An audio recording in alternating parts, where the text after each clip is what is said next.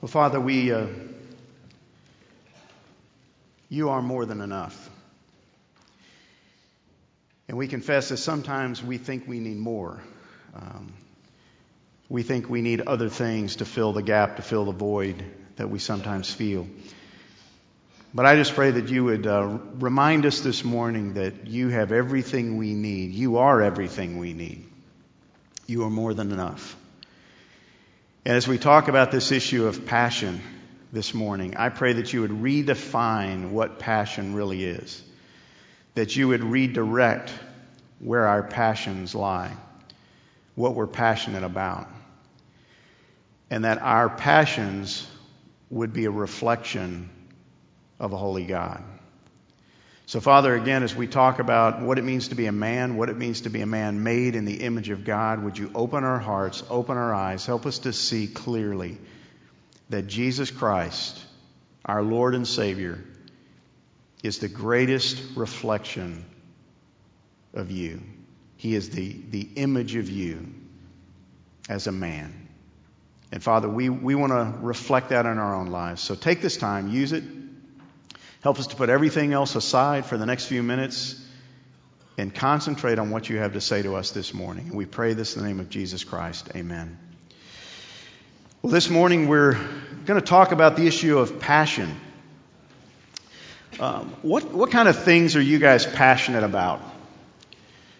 You know, some of us are passionate about sports. Some of us are passionate about work. Some of us are passionate about our families. I think if you sat down and talked to Mark for very long, you'd find out he is definitely passionate about this ministry, Impact Ministries. He's got a passion for it. But what are you passionate about? The truth is, every man in this room is passionate about something. And interesting thing about passion is, as I've thought about it, is the word passion for many of us is tied to sexual pleasure. I don't know what it is about us as men, but when we think of passion, it almost comes out that way, that it has something to do with sex. But I hope this morning to change that view and to open the definition up a little bit about what true passion really is and how we need to have passion in our lives. You know, as somebody sent me a video, and we're going to look at it in just a second, but there are all kinds of people who are all kinds of passionate about all kinds of things. And you can be passionate, about sports. You can be passionate about the environment. And somebody sent me a YouTube video, and it really just cracked me up. So I'm going to share it with you. This is misplaced passion. Check this out.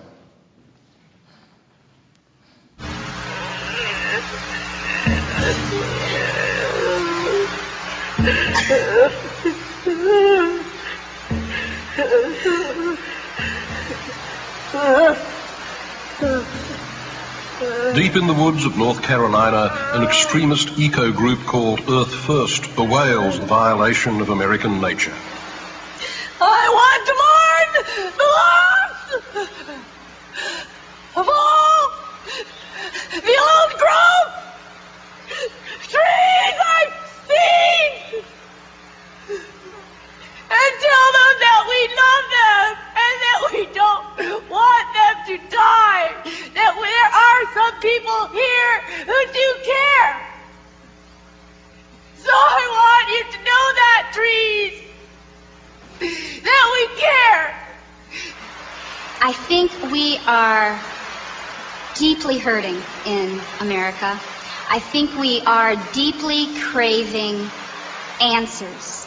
I think that we've lost our identity as we have evolved into technology and into industrialized society.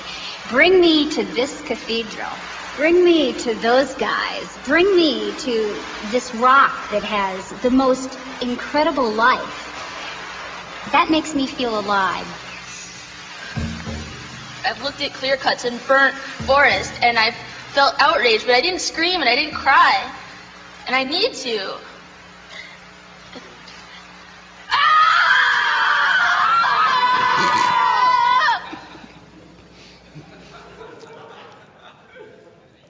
Hey, if you're an environmentalist, I don't want to make fun of you, but That's extremely misplaced passion. Let me just read some of the comments. I want to mourn the loss of the old growth trees. I want to tell them that we love them and that we don't want them to die. I think we are deeply hurting in America. I think we are craving answers. That's the only statement in this little video that I agree with. I think we've lost our identity. I agree with that. And then she says, bring me to this rock that has the most incredible life that makes me feel alive. Now, is there any question that these people are passionate? No, they're passionate. But are they passionate about the right things? Now, I'm all for the environment. I think as God's viceroys, we're responsible for the environment. But that's a misplaced passion. See, they're not crying over children dying in villages because of the lack of drinking water. They're not crying over the fact that people are dying left and right, lost in their sins, doomed to spend eternity in hell. They're crying over the loss of trees. But man, look at their passion. You would have to hold a gun to my head to get me to go out and spend an afternoon with these people. But they are passionate about what they're doing. That's passion. But I just want to present to you that I think that's misplaced passion. Misplaced passion. So we want to talk about another kind of passion. We're going to talk about the passion of Jesus. You know that what we're doing over these weeks is we're looking at what it means to be a biblical man, a godly man, and we're looking at the example of Jesus Christ because he is the greatest man that ever lived. He is the God man. And so he is our model. He's the one we look to. And we talk about the issue of the passion of Jesus. What comes to mind when you hear that phrase? For most of us, it's probably the movie, The Passion of the Christ, Mel Gibson's movie that came out a number of years ago. We think of Jesus suffering on the cross. We think of that aspect of Jesus' life. But long before Jesus suffered, he had passion. See, it's not just the passion, the suffering that took place on the cross and on the way to the cross. It's greater than that. It goes back further than that. His suffering was a result of his passion. In other words, the reason he hung on that cross was because he had a passion for something. He had something burning within him that led him to go all the way to the cross. Philippians chapter 2 tells us that he was willing to die. He was willing to suffer for you and I. He had a passion. It was a cause worth dying for. And what many of us lack as men, and especially as Christian men, is a cause worth dying for. These people, I think, would die for what they believe. They would literally chain themselves to a tree and die for that tree. Would I die for another human being? Would I sacrifice my time to go over to Honduras and take a week of my life when I could be doing 100 other things and serve people I don't even know and whose language I don't understand and who I will probably never meet again in my life to give them clean drinking water and share the love of Christ? What are you passionate about? See, Jesus had passion. What about you and me? We have passions. No ifs, ands, and buts about it. But do we have the right passions? Do we have misplaced passions? I love this from Larry Crabb. He says the core problem is not that we are too passionate about bad things. See, we could easily go there. I could sit here and slam you all morning and talk about all your misplaced passions. It's that we are not passionate enough about the good things. The good things. Well, who gets to determine what the good things are? Is it me? No. It's our Heavenly Father. It's the example of Jesus Christ. So we're going to look at that this morning. This is from Count Nicholas Ludwig von Zinzendorf. I know you've all read him before.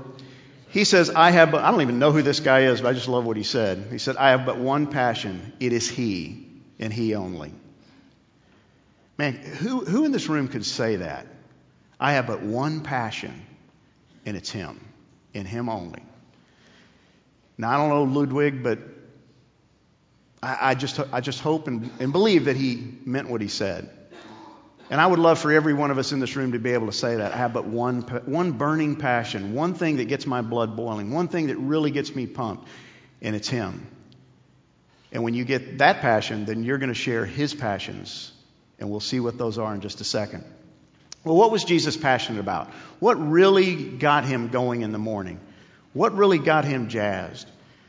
And again, keep in mind, Jesus was 100% human. 100% just like you and I.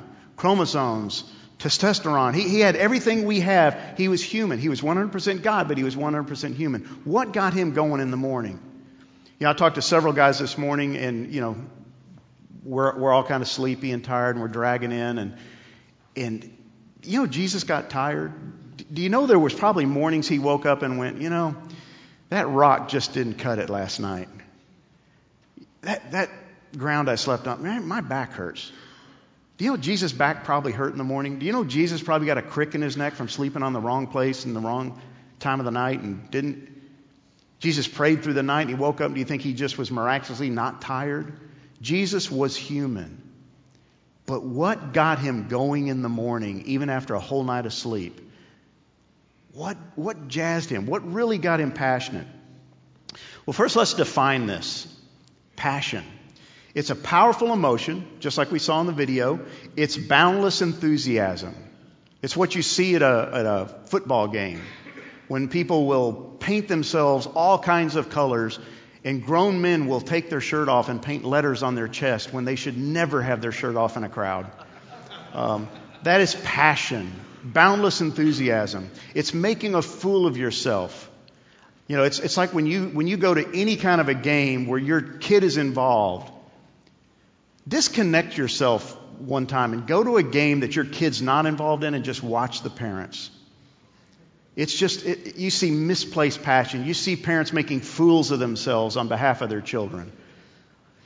That's what this is. It's passion. This is a little bit longer definition, but it's a state of mind when it is powerfully acted upon and influenced by something external to itself, something out there that affects us. The state of any particular faculty which under such conditions becomes extremely sensitive and uncontrollably excited. Something gets us going. It could be a score at the end of the game to put your team ahead. It could be the other team scoring and putting them ahead, and you're overcome with the emotion. You're disappointed. You're angry. It's something that impacts us somehow. Many of you may have watched the short little PowerPoint presentation and thought, man, seeing children and hearing about people suffering like that really gets me. It's just something in you it tugs at. Some of you look at it and go, oh, that's great. It didn't do anything for you. But there is something that impacts every one of us, that reaches into us. The original word, and the reason it's called the Passion of the Christ, it comes from the Latin, and the original word means to suffer. That's why it's referred to as the suffering of the Christ or the Passion of the Christ. It's a suffering or enduring of imposed or inflicted pain, any suffering or distress. Okay? And here's where that's going to come in. We've defined passion to be all about what brings us pleasure. Watching a football game, playing golf, whatever it may be, if it brings me pleasure, that's my passion. I like doing that. I don't like to do certain things, so I just avoid them. And I don't have a passion about them. My 14-year-old son does not have a passion for Latin, but he has to take it in school. He has a passion for the Xbox. Which one do you think he wants to spend the most time doing? Which one do you think we spend the most time berating him to not do and the other one to do? One brings him pleasure. The one brings him agony. It brings him suffering. It's Latin. See, it's not all about pleasure. It's not just what brings us pleasure. As I said earlier, we've tied it to sexual desire. We've tied it to lust. That brings me pleasure. That makes me feel good. That brings me that kind of pleasure that I want to continue to do. See, it's interesting that the original word means suffering, to suffer. And I think what we're going to find out is that when you get a passion for something, you're willing to suffer for it. You're willing to go through extreme suffering for it. It's a desire so strong that you're willing to suffer because of it and for it. Take your afternoon and go strap yourself to a tree. Those people are going to suffer for what they believe in. It's what is driving much of the radical Islamic movement. It's a passion for something that they're willing to strap bombs to themselves and die for a cause that they believe in. That's passion. It's not just, that makes me feel good. I'm willing to suffer for it. So if I find out there's a need across the world that somebody is suffering and somebody's without clean drinking water or somebody doesn't know the gospel, I'm willing to suffer in order for that need to be met. To suffer. See, it's a different kind of definition than we're used to. It's living for a cause that's greater than you. And see, many of us as men, what we live for is us. We're narcissistic. It's all about us. What brings me pleasure? What makes me happy? And if that doesn't make me happy, I avoid it. But see, passion, the kind of passion Jesus had was, it's a cause greater than myself. That's why Jesus Christ was willing to give and give and give to the point of death. It was greater than him. It's being willing to die for something more important than yourself. Being willing to die for something.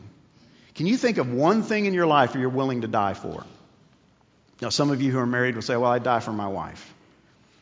I've often loved the phrase that says, but are you willing to live for your wife? Some of us would die for him, but we aren't willing to live for him. We're not willing to give daily and die daily just of our rights. What are you willing to die for? We're going to take the next few minutes and we're going to look at 5 different things that I think Jesus was passionate about. Are they the only things Jesus was passionate about? No. But I've narrowed it down to 5 that we can look at this morning. And so the first one we're going to look at, and it comes out of these passages you just read together, is Jesus had a passion for the lost. Jesus had a passion for the lost. 1 Timothy 1:15 says, here's a trustworthy saying that deserves full acceptance. Christ Jesus came into the world to save sinners, of whom I am the worst. Any one of us could say that. I'm the worst. He came into the world. Why did Jesus come? To save sinners. See, he had a passion for the lost. What did it take to get Jesus Christ to leave heaven, seated at the right hand of the Father, take on human flesh, be born as a helpless infant, live as a human being with all the limitations that come with it? What could make him do that? What kind of passion did it take? It was a passion for the lost. Do you have a passion for the lost? Mark 2:17 says, Jesus' own words, it is not the healthy who need a doctor but the sick. I have not come to call the righteous but sinners. He came to save sinners. He came to save the lost. He has a passion for the lost. It says he came to seek and to save. Luke 19:10, for the Son of Man has come to seek and to save that which was lost. That's what got him to leave heaven to come to earth, to seek and to save that which was lost. What Adam screwed up, Jesus Christ came to redeem and restore and correct. So he came to redeem. He came to forgive.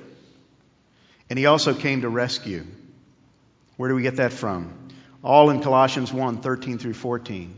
It says he has rescued us from the dominion of darkness. He brought us into the kingdom of the Son he loves, in whom we have redemption, the forgiveness of sins. Jesus Christ did all 3 of those things. Those were his passion. He was driven by those things to bring redemption, to bring forgiveness, to bring rescue to people who could not rescue themselves. See, he's passionate about that.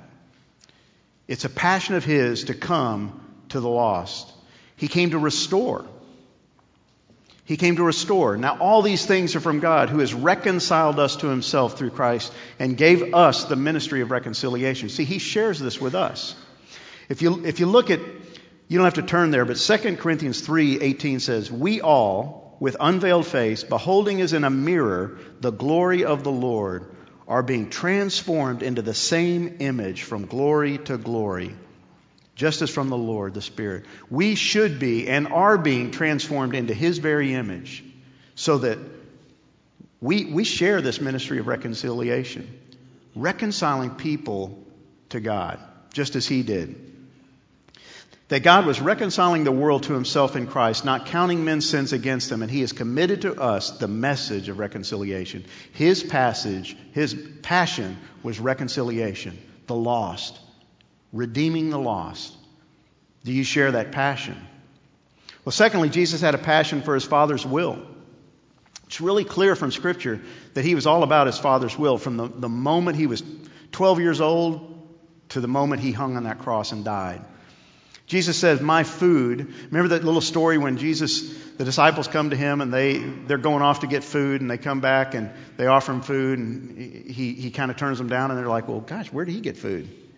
And Jesus says, no, my food is to do the will of him who sent me and to finish his work. He was so passionate about his Father's will that it meant more to him than eating. There's not a lot of things in life that mean more to me than eating.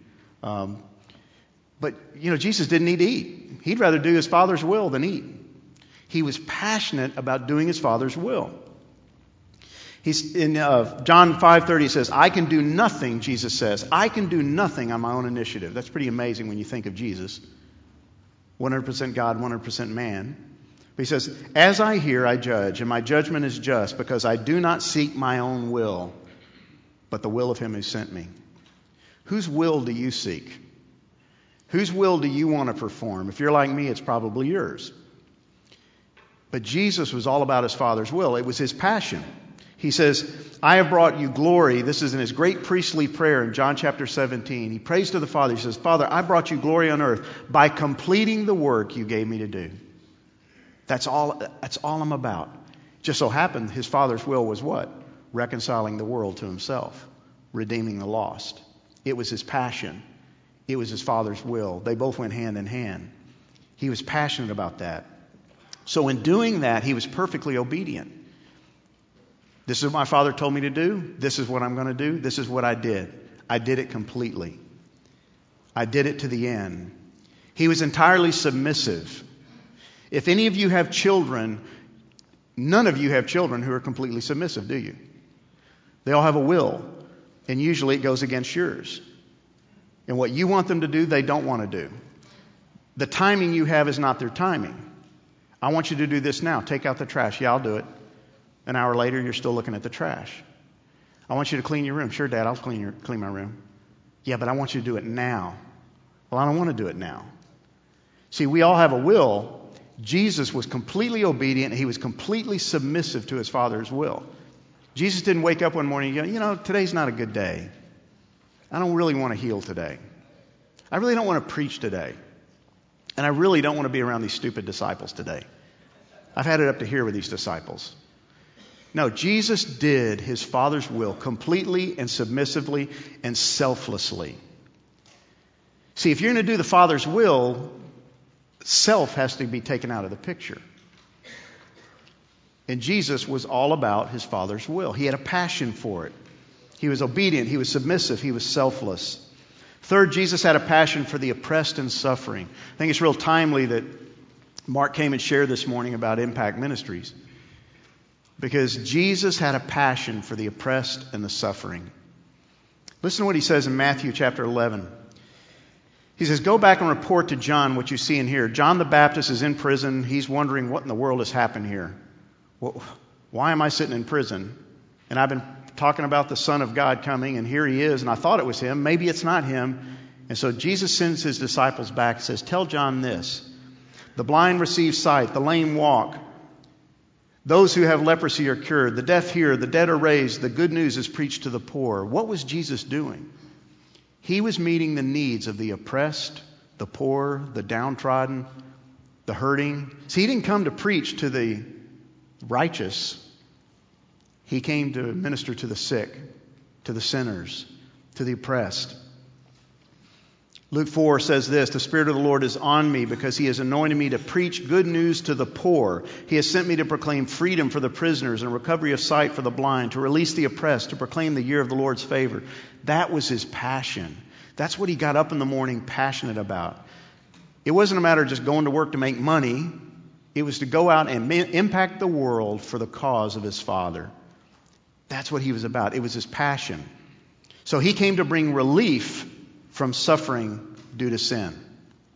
See, everything he dealt with, whether it was leprosy, whether it was blindness, lameness, all of that's the result of sin, isn't it? It's a result of the fall. And he came to relieve that. He came to relieve suffering due to sin, but ultimately spiritual suffering due to sin. He came to bring release from captivity, from sin's control. That was ultimately what he wanted. He would heal people, and what would he usually say? He'd say, go and sin no more. The healing was great, but if you're going to continue to live in your sins, you've really not received anything. He wanted to bring release. Do you want to bring release to those who are still captive to sin? All around this world, all around this community, who are living in sin and can't do anything about it. He came to bring recovery of our spiritual sight.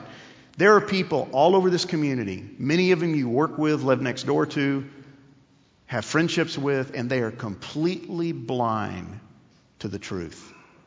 The enemy has blinded their eyes, and they need to have their eyes open, and that's what he's called us to do. Do you have a passion for that? Or can you walk by them day after day after day and not really care? See, if we're going to be transformed into the image of Christ, into the image of God the Father, if we're created in his image, we should be developing these kinds of passions. Finally, he came to restore mankind to new life. New life. Again, there are all kinds of people all around us suffering.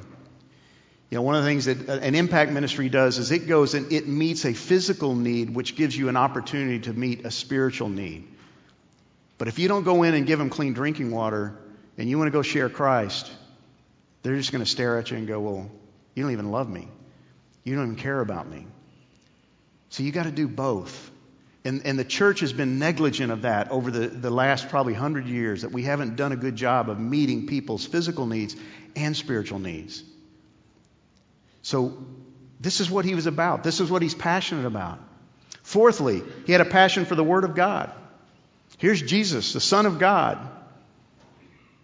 part of the Trinity, but he had a passion for the Word of God. Jesus in chapter 4 of Matthew says, it is written, man does not live by bread alone. This is part of that temptation process, but on every word that comes from the mouth of God. What did he throw back at the enemy? The Scriptures, the Word of God. He knew the Word of God. He used the Word of God. He tells in the parable of the seeds or the soils, it says, this is the meaning of the parable, he tells the disciples. The seed is the Word of God, but the seed on good soil stands for those with a noble and good heart who hear the Word, retain it, and by persevering produce a crop. He knew the value of the Word of God, the life-transforming power of the Word of God. John chapter 3 says, he testifies to what he has seen and heard. But no one accepts his testimony. The man who has accepted it has certified that God is truthful, for the one whom God has sent speaks the words of God. Jesus came speaking the words of God. He was addicted to the words of God. He was faithful to the words of God. He was passionate about the Word of God. He lived according to the Word. See, if he didn't live according to the Word and keep the whole law perfectly, then he's not a perfect sin substitute. But he knew the law, he knew the Word, and he kept it verbatim to the T every minute of his life. He lived according to it. He was nourished by it. I think many of those times when he went away in the wilderness to be alone, when he prayed through the night, I think he was ministered to by the Word. The Old Testament, the Psalms. He was nourished by it, and he knew the life-giving power of it. He knew what it could do to change the lives of men and women. He was passionate about the Word of God, and he was faithful to keep the Word of God. How about you? Are you passionate about the Word, or does it just kind of bore you to tears? Is Wednesday morning your midweek fix? This is where I get my study, and the rest of the week you kind of just sit there and coast? Or do you wake up in the morning and you're passionate about the Word? Do you want to keep the Word? Do you want to know more of it? Do you live according to it? See, Jesus was passionate about it. And finally, he had a passion for prayer. This has always amazed me about Jesus, that the Son of God would have to pray. See, prayer for me in most of my life has been all about weakness. It's all about, gosh, I need. Gimme. My prayer list. Lord, give me this. Lord, fix this. Lord, take this away. Lord, strike this person dead. Lord, that's been my prayer life. And what's left out of that is just communion, community, fellowship. It'd be like if all I wanted from my wife is I just want her to give. Just give me. When are we going to eat? When are we going to have sex? When are you going to rub my back? When are you going to do this? When are you going to mow the yard? When are you going to... What kind of relationship is that? It's not a relationship. But see, that's what we do with God. That's what we do with our prayer life. It's all about gimme. What are you going to do for me, God? And we really couldn't care less about building a relationship. But when you look at the prayer life of Jesus, it's completely different. Look at Matthew 14. This is just a small glimpse of his prayer life. He sends the crowds away. He goes up into a mountain by himself to pray. And when evening came, he was there alone. See, he got alone. He got alone and he just spent time with his Father. And can you imagine what it must have been like to be the Son of God, 100% divine, 100% human, and having to put up with what he put up with? And there are times he just had to get away and I would love to have heard those conversations. And John chapter 17 is one of those we get to see a glimpse of. But I would love to have heard the conversations he and the Lord had. I just have to think Jesus some days went, Father, I know you're going to work through these disciples, but I'm really questioning whether this is really the right way. Are these guys really going to carry this off? Are they really going to pull this off? I think he was honest with his Father. I think he talked about his day. I think he talked about what went on. And he just shared. He was alone. He got alone with the Father. Matthew 26 says, Jesus came with him to a place called Gethsemane. And he said to his disciples, sit here while I go over there and pray. He prayed. He prayed at key moments of his life. He prayed when he was suffering. He prayed prior to making major decisions, choosing his disciples. He prayed. He prayed all night. He prayed regularly. Why? Because he had need? He's the Son of God. He prayed because he wanted communion with his Father. He wanted relationship. Luke 5:16 says Jesus often withdrew to lonely places and he just prayed. He prayed. He had a passion for prayer. I think he wanted to be alone with the Father more than anything else. What was the greatest point of suffering on the cross for Jesus Christ? Was it the nails? Was it the thorn? Was it the spear in the side? It was that moment when he was separated from his Father for the first time and the only time. That was the greatest moment of suffering for Jesus Christ, separation from the Father. See, for me, I almost rejoice when prayer time's over. Whew, I got that done. That hurt. And then I go on my merry way and I do what I want to do and I don't miss the moment that I just had. But see, for Jesus, I think the end of those all-night prayer times were the most trying times for him because he had to walk away from that fellowship. He was passionate about prayer. He loved talking to his Father. Do you love talking to your Father? Do you love talking to God? I have to admit, there are often times I don't. He was dependent on hearing from his Father. He wanted to hear what his Father said. He wanted to talk with him, hear his voice, be ministered to by him. He prayed for direction. You know, we're going to talk about this later, but Jesus had the Holy Spirit within him, which is kind of odd to think about. But he was indwelled by the Holy Spirit. But he also prayed for direction from the Father. He prayed for empowerment. I think Jesus oftentimes would say, yeah, give me strength. Give me your presence. Give me your power. He prayed for fellowship. He just wanted to be with his Father. And after a steady diet of disciples all day, it was probably a real relief just to get alone and just be with the Father and talk on a whole new level, a whole different dimension. Passion, guys, is a powerful thing. We all know that. We laughed at the video that we started out with. These people are passionate, but it's powerful in their lives. Every one of you has a passion, and it has a powerful pull on your lives. And I want to go back to this quote by Larry Crabb. The core problem is not the issue of you're passionate about bad things. It could be. Some of us are. It's that we're not passionate enough about good things, the right things, the things Jesus is passionate about. I'm not asking you to give up golf. I'm not asking you to give up your hobbies. I'm not asking you to not be passionate about your work and not be passionate about your family. I'm not asking you to give up those things. I'm just asking you to consider that maybe some of your passions are misdirected, are misplaced. They're in the wrong slot in terms of priority. You know, another word for passion in our culture is ambition. Ambition's an interesting thing, and it's really what passion is all about. Jesus Christ was ambitious. He was ambitious, but about the right things. Ambition is interesting. Here's a great definition. Ambition is sustained drive. Jesus had it. It's what kept him going. It springs from an intense desire. Jesus had that. It's a single-minded craving for something. What was it? The lost. Doing his Father's will. The Word of God. It combines perseverance over time to cause movement in a particular direction. This is Jesus to a T. See, this is ambition from a worldly perspective, but it has a godly element to it. It has a spiritual element to it.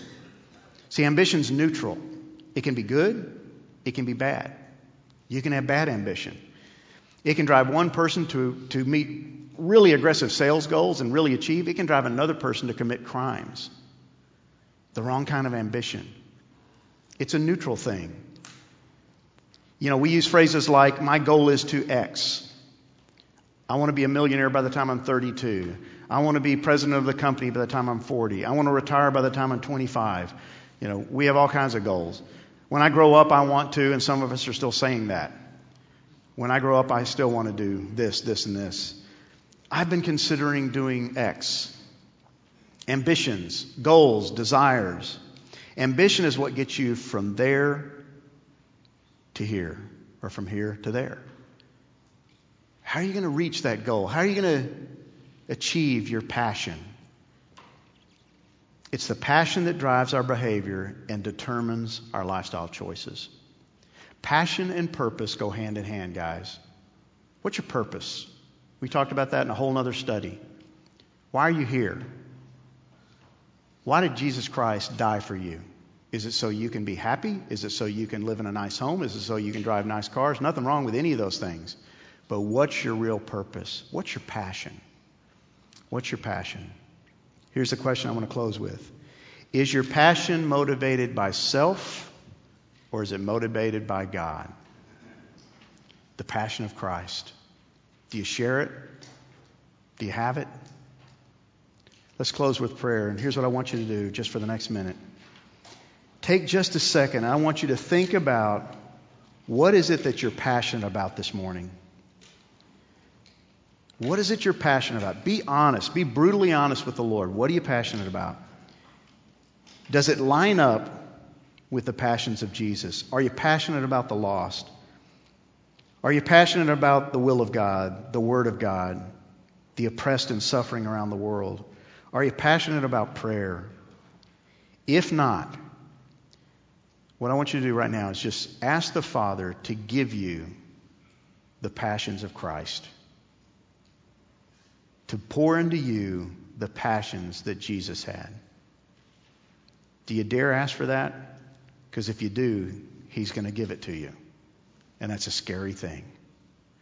Take just a second to do that.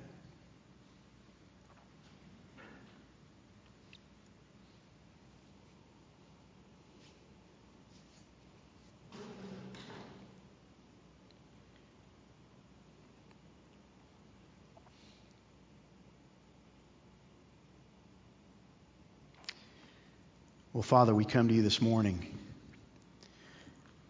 and we are inherently, because we are created in the image of God, men of passion.